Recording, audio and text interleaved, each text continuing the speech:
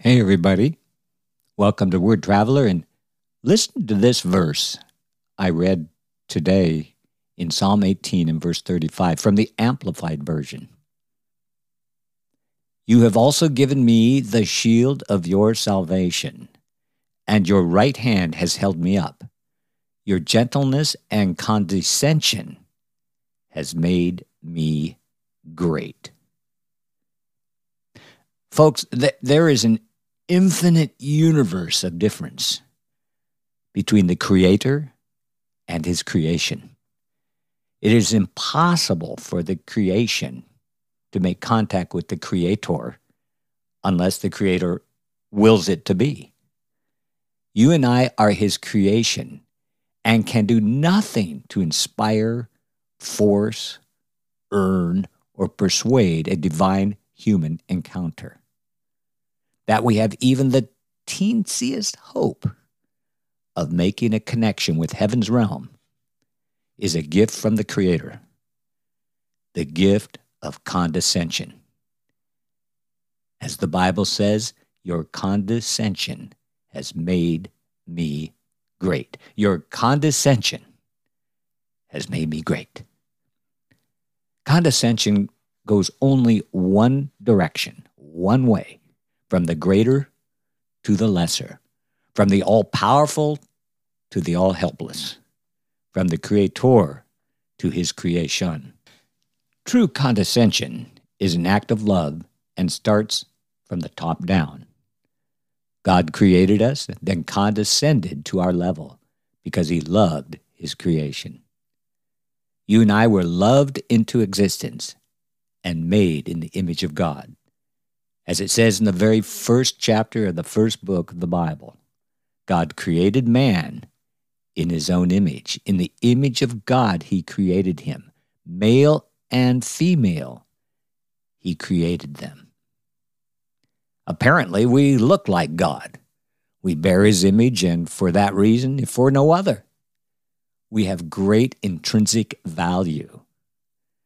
In his amazing small book, The Mark of the Christian, Francis Schaeffer, an apologist, a great well-known theologian, said this: all people bear the image of God.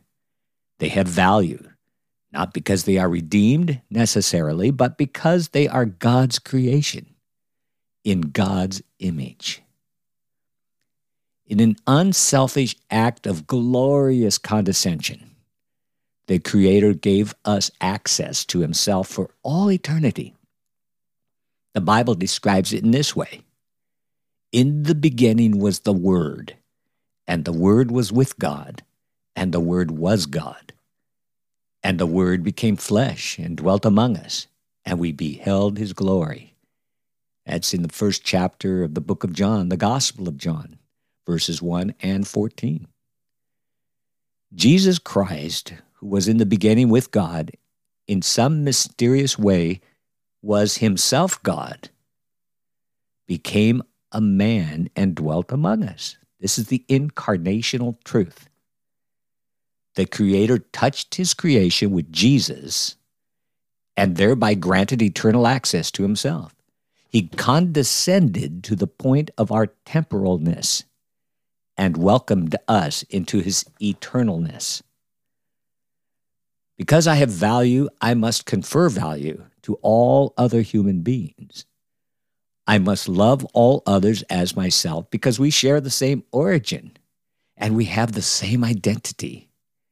If you look inside of any of us, you'll find the same manufacturer's tag: made in heaven. We all began in the mind of God, who formed us from the same clay, having drawn us from the same clump of earth for the same eternal purpose, and that is to enjoy a relationship with our Maker. Again, reading from The Mark of the Christian by Francis Schaeffer, quote, all people are our neighbors, and we are to love them as ourselves. We are to do this on the basis of creation, even if they are not redeemed. For all people have value because they were made in the image of God. Therefore, they are to be loved, even at great cost.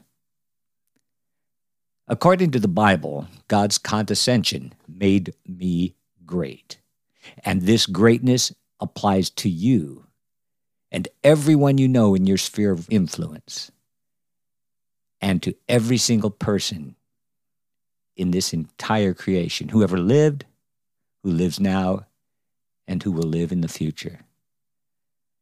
Today, it must become my ambition to try to treat everyone in my little corner of the world with the dignity and love and greatness we all deserve because of God's gracious gift of condescension.